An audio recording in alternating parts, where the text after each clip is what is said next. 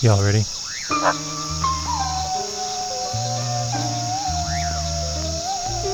Welcome in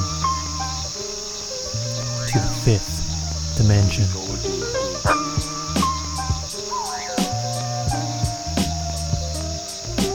Self-discipline, faith in action. Monologue with your host, Evan McDermott.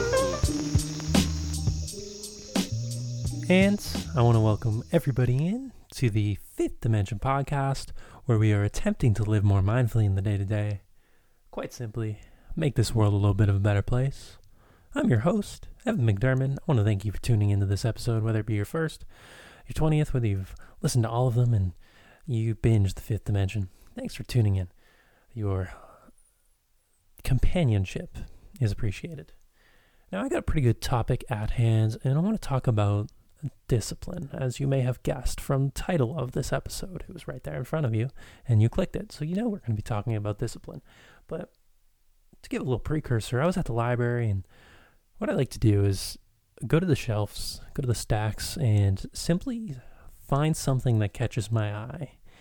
Not necessarily go in with a plan of what I want to read, but I saw this book. It didn't have a cover. You know, when the hardcover books lose the sort of outside casing or whatever, it didn't have a cover. It's called The Road Less Traveled by Dr. M. Scott Peck, and it's a book from the 70s, psychology book. And something they've really been talking about it in is discipline. And I think discipline is something we can all really benefit from spending a little bit more time just analyzing and seeing how self-disciplined are we. And because discipline itself is faith in action, it is true growth. Ultimately, acts of self-discipline are acts of self-care. And there's a lot of talking points within this book that I can touch on, but Peck himself has 4 key components that really he hones in on that I'm going to spend some time on for the most part. And I would encourage you guys, if you're interested in this subject, check out The Road Less Traveled by Dr. Scott Peck. And it's a fascinating read, and it's very relevant, even though it was written in the 1970s, to today's society. And it's something that we can really learn from, even though it's almost, 50 years old at this point. But yeah, we hear this term discipline being thrown around a lot, right? You know, being disciplined is sort of a skill that I think we all really strive for. However, I feel that a lot of us don't necessarily truly know how to harness that, whether we maybe procrastinate on things, or how do we react in certain situations or scenarios, whether it be to other people or not. And, you know, maybe it's we're putting off pursuing our creativity, or we're sort of scared to take the next step. And I think discipline is required in all of those instances, and we need to sort of learn to trust ourselves. You know, I myself have always had trouble with this notion of self-discipline. I always sort of have these impulses to procrastinate. When I was in school, I procrastinated on everything. I had the idea of, I guess as long as it gets done on time, I can wait until 4 a.m. to write that paper, even though it's due in 3 hours before that and I'll get no sleep. It's fine. However, I've sort of had to learn that I can't live with those impulses. I need to better manage the time. The impulse is always going to be there, but we need to look beyond it, per se. Life is extremely difficult, and when it comes to self-discipline, we need to stay disciplined in these difficult scenarios. Looking at Buddhism, the first of the 4 noble truths in Buddhism is that life is suffering, right? So, due to various societal factors, we're kind of taught life is supposed to be easy, or something of relative ease, and we're supposed to sort of avoid these tough scenarios or really stress out about them. But, when it's not, we'd rather not face the problem, right? We're sort of avoiding it. We want to avoid our problems. And ultimately, when we deal with that suffering, when we acknowledge suffering, I believe suffering ceases to exist in the form that it exists in when we refuse to acknowledge it, right? When self-discipline comes into play, it's really the set of tools that we require to solve all of life's problems. With total discipline, we can solve our problems with relative ease. And I don't even necessarily want to say problems, maybe more of challenges or scenarios, things that come up. The process of confronting and sort of solving all of these scenarios, it can be painful and it can lead to many uncomfortable feelings and scenarios. But we've all heard the cliche phrase of ripping off a Band-Aid, right? If you put off ripping off the Band-Aid, it's just going to be worse in the long term. And this is exactly what Peck talks about in his reading as well. This process of meeting and solving problems, it is what leads to growth. It defines our successes and failures. Problems bring about personal and spiritual growth. And ultimately, we learn and we obtain wisdom. Discipline is essentially a means of spiritual evolution, you could say. Most of us, however, we do tend to procrastinate. I know we all have those impulses, but it's about what do we do when we feel those impulses. And in turn, our avoidance often creates issues worse than the original problem itself. I'm sure that's something we can all relate to when we put something off. And then in turn, because we did not act initially, the later scenario that it created was worse than what it would have been. We suffer more pain when we initially would have. The avoidance substitute becomes more painful than the suffering intended to avoid. And when we avoid suffering, ultimately what we do is we avoid growth. And, life is, in a sense, suffering, but when we can learn to embrace the challenges that get thrown our way, we can learn to look at it as an opportunity to learn, as an opportunity to grow, and use it as a tool of spiritual evolution. So Peck himself lays out 4 ways to constructively experience discipline, you could say, and I'm going to touch on all of them. And I'm going to read them all out here first and then go in depth a little on each one because I think they're all very relevant.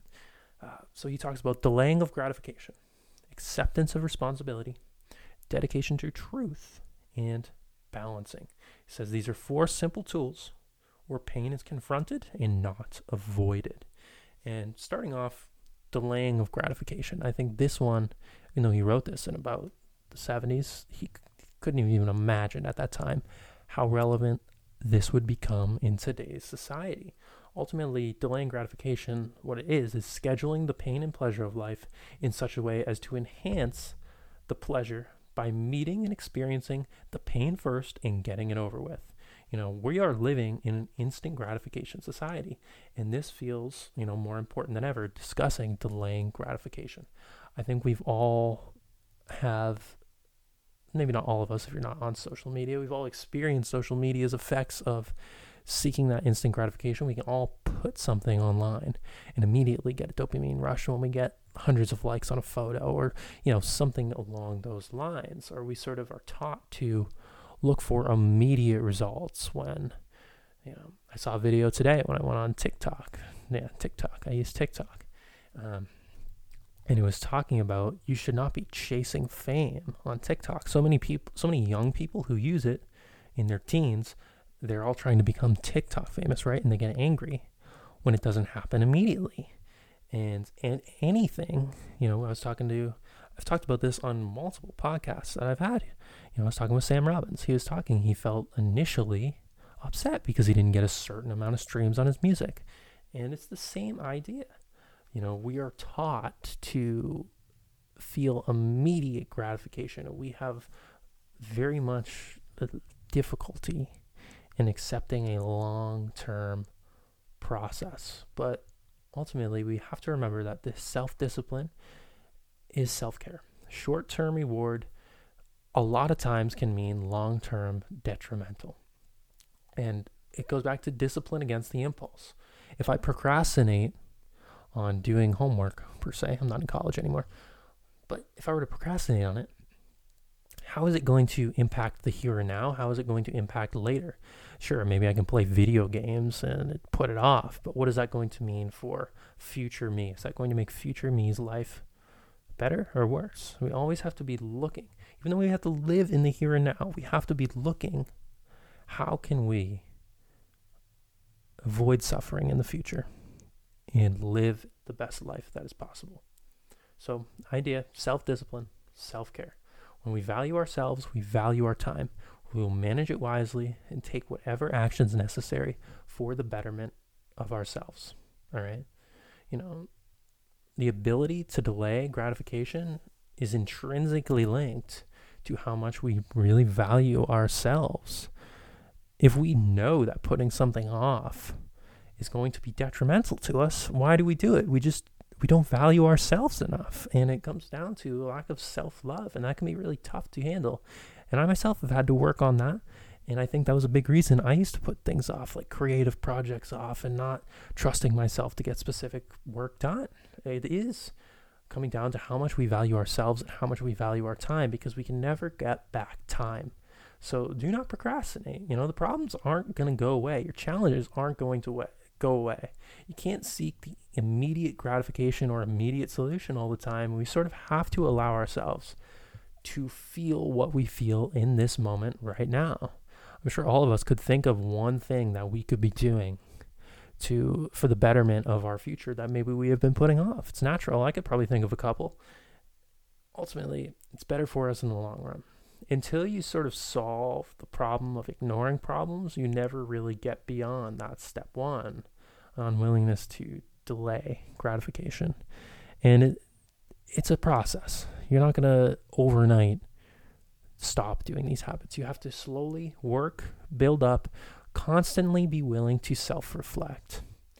And this kind of leads us into the second thing Peck was talking about in acceptance of responsibility. We cannot solve life's challenges except by solving them. And that's owning up to the responsibility of a challenge. It's easy to sort of blame others, blame society, and decide, you don't want to take action on it, sort of procrastinate. It's all about that victim versus the creator mindset. Certainly, there are situations that are horrific and traumas that people have that are absolutely horrific, and it would take so much self-work to overcome. And there are things that happen to people that I can't even imagine the pain that comes with that. But I have felt pain, and I have felt situations that made me really uncomfortable and question myself. However, it's important in those times to remember that from the moment on is what defines who we are. How do we respond? Are we going to play the victim, or are we going to be the creator? What role do we play in this situation or challenge? And just acknowledge it and embrace it. Challenges are never completely solved in a sense. We honestly need to continually assess and reassess where our responsibilities are, and in the course of ever-changing events, there are always things that could be needing our attention, mending for us to, work on. So just constantly evaluate, self-analyze, and realize that it is a process, it is a journey, and be willing to embrace the responsibility, because deep down, even if we want to not acknowledge that we're not being responsible for something, a lot of times we know, and we're simply putting up a facade or lying to ourselves, or simply not embracing our own responsibilities. So this brings in the third point, which I really think is also important, of dedication to truth. Ultimately, truth is reality. And we have to realize going into this that we do have a limited perception of what reality is. Our vision, you could say, of how we perceive the world is only one of 7 billion different perceptions, on top of the fact that there are laws outside of science that we don't even have any comprehension for. And the universe is so there are so many things about reality that we cannot understand or even rationalize. So it's important to realize that, and realize that we are on a never-ending quest for truth. The more clearly we see the reality of the world, it really means the better equipped we are to deal with it, right? We're sort of thrown so much information, whether you want to call it fake news or, people throwing things getting us off our path, you could say. We need to constantly be looking for truth, but it's not always an easy process. It's easy to go astray. Now, there is so much more to reality than what we are told. We need to seek the truth, whether it be spiritually, gaining different perspectives, looking for different ideas that are outside the box, interacting with different cultures outside of your own. Much of what we participate in is simply a construct. Nationhood, a construct used to divide people. Religion, a construct to try and rationalize the innate human faith that exists evolutionarily within ourselves. Even language, just a construct to convey words to other people. So most of what we learn is in childhood, and many don't really seek to expand that knowledge. We sort of go through the world with this map that was created for us in childhood. And Peck talks about this map really in depth. I'm just sort of going to briefly mention it. But we need to constantly be willing to change. Let's say the first explorers in America, they created, let's say they didn't even make it Lewis and Clark, their map. Their map was continually expanded upon. Let's say they didn't send Lewis and Clark west at all. We would have a map that is incomplete. There's a whole unexplored, uncharted domain out there for us to continually explore. And the same can be said with seeking truth in the world. There is so much truth that we have simply not yet encountered. We must constantly be open to change, open to new ideas.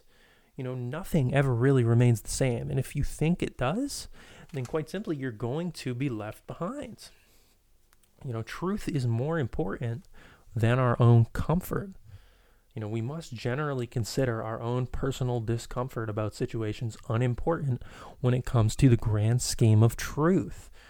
A life dedicated to truth means continuous and never-ending self-examination.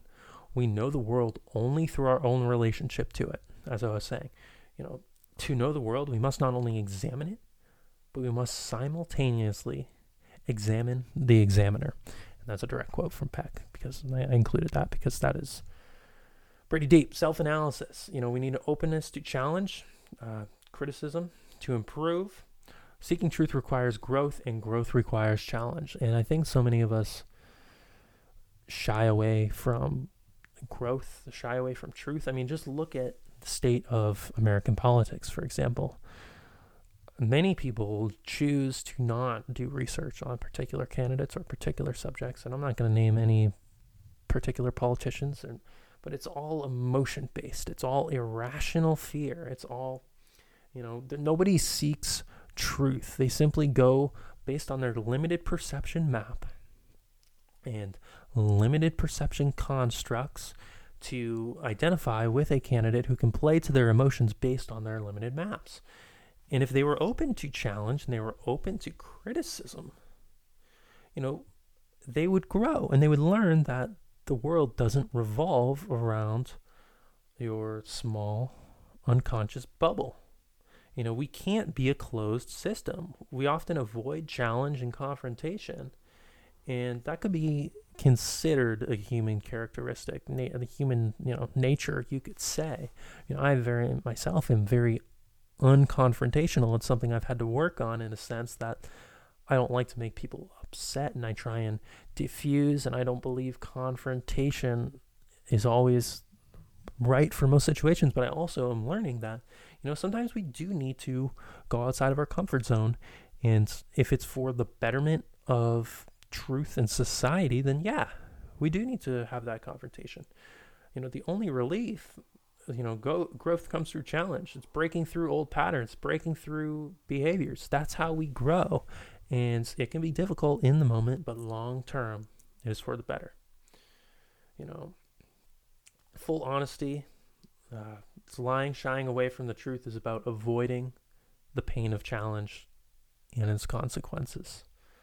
If you're shying away from the truth, you're simply using an avoidance tactic. And we are taught avoidance is an okay thing to have. And I strongly would disagree with that notion. I myself have used avoidance far too often to avoid confrontation, to avoid challenges, to avoid setting up my own boundaries. So if you are someone who avoids situations, just analyze, what can I do to simply be more of myself in this situation? Because avoidance is only going to make it harder long term. The last thing he talks about is balancing. Well, not the last thing, but the last point I want to bring up is balancing. Balancing is essentially discipline, gives us flexibility, right? We're balancing our judgments, emotions, reactions, our words, And balancing is sort of taking all of these different things that we've already talked about and learning when to use them in the correct situation.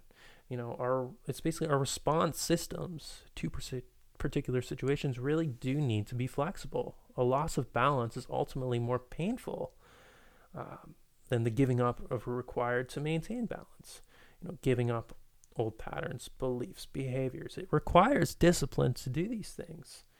And we're sort of giving up our old self, experiencing a rebirth, you could say, into what we are supposed to be when we are striving for discipline. And by working on things such as delaying of gratification, assumption, responsibility, dedication to truth, you sort of learn to balance all of these different aspects of yourself. You sort of learn to balance what it is that's needed in particular situations. And you learn to balance how to be the best version of yourself, even in times of trials and tribulations and when the going gets tough. We do need to give up our old self, and we do need to experience a rebirth in a sense, because the world is constantly changing. We can't live in our old thought patterns. We can't live in our old habits. We need to grow with the world if we are going to evolutionarily survive as a species. That is literally what evolution is. It is the growth and survival of species. So, discipline is the means of all spiritual evolution.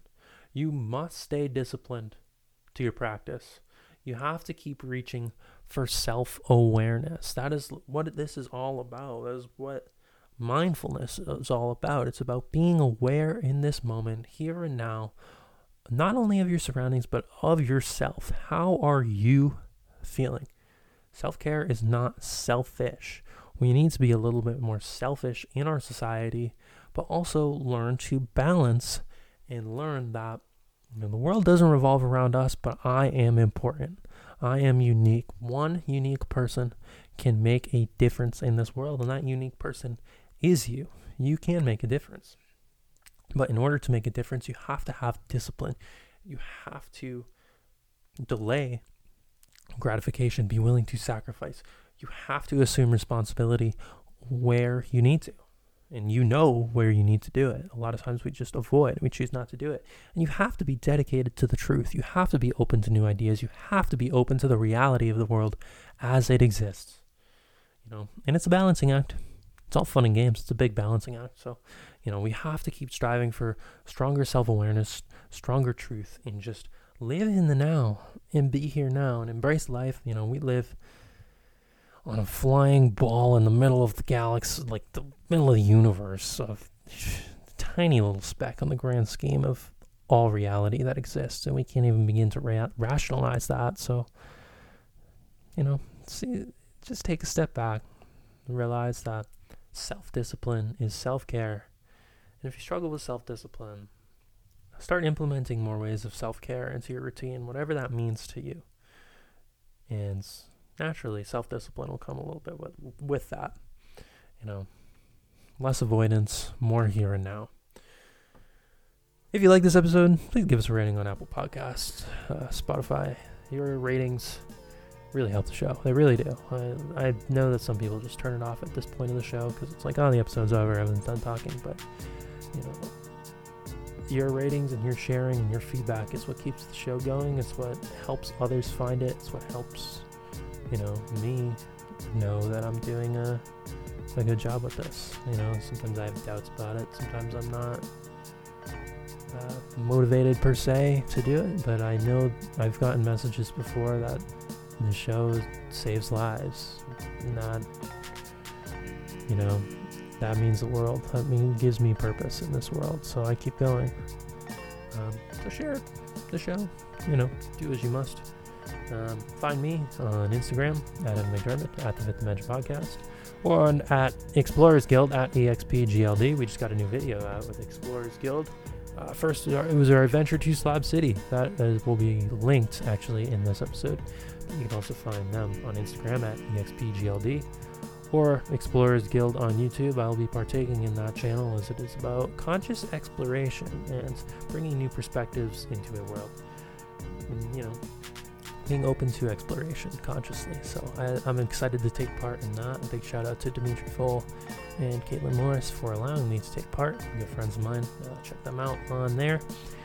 And yeah, TikTok I mentioned earlier, at Evan McDermott. I need to post more videos on there. I'm not disciplined with my TikTok. I said I was going to post a bunch of videos, and I keep giving myself reasons not to. I got to post a video. TikTok at Evan McDermott. You can find us on Twitter. Fifth Dimension is now on Twitter at the 5D Podcast. Or I guess I'll link mine at Evan McDermott. Just type in Evan McDermott, you'll find me. But it's not Evan McDermott. Someone else stole that one. I don't know why. There's no one else named Evan McDermott the way I spell it. But yeah, that's pretty much it for the social media. Let's thank the people we normally thank. Let's thank you, the listeners, first this time. I usually thank you at the end, but you're the most important. That's right, you're important. Yeah.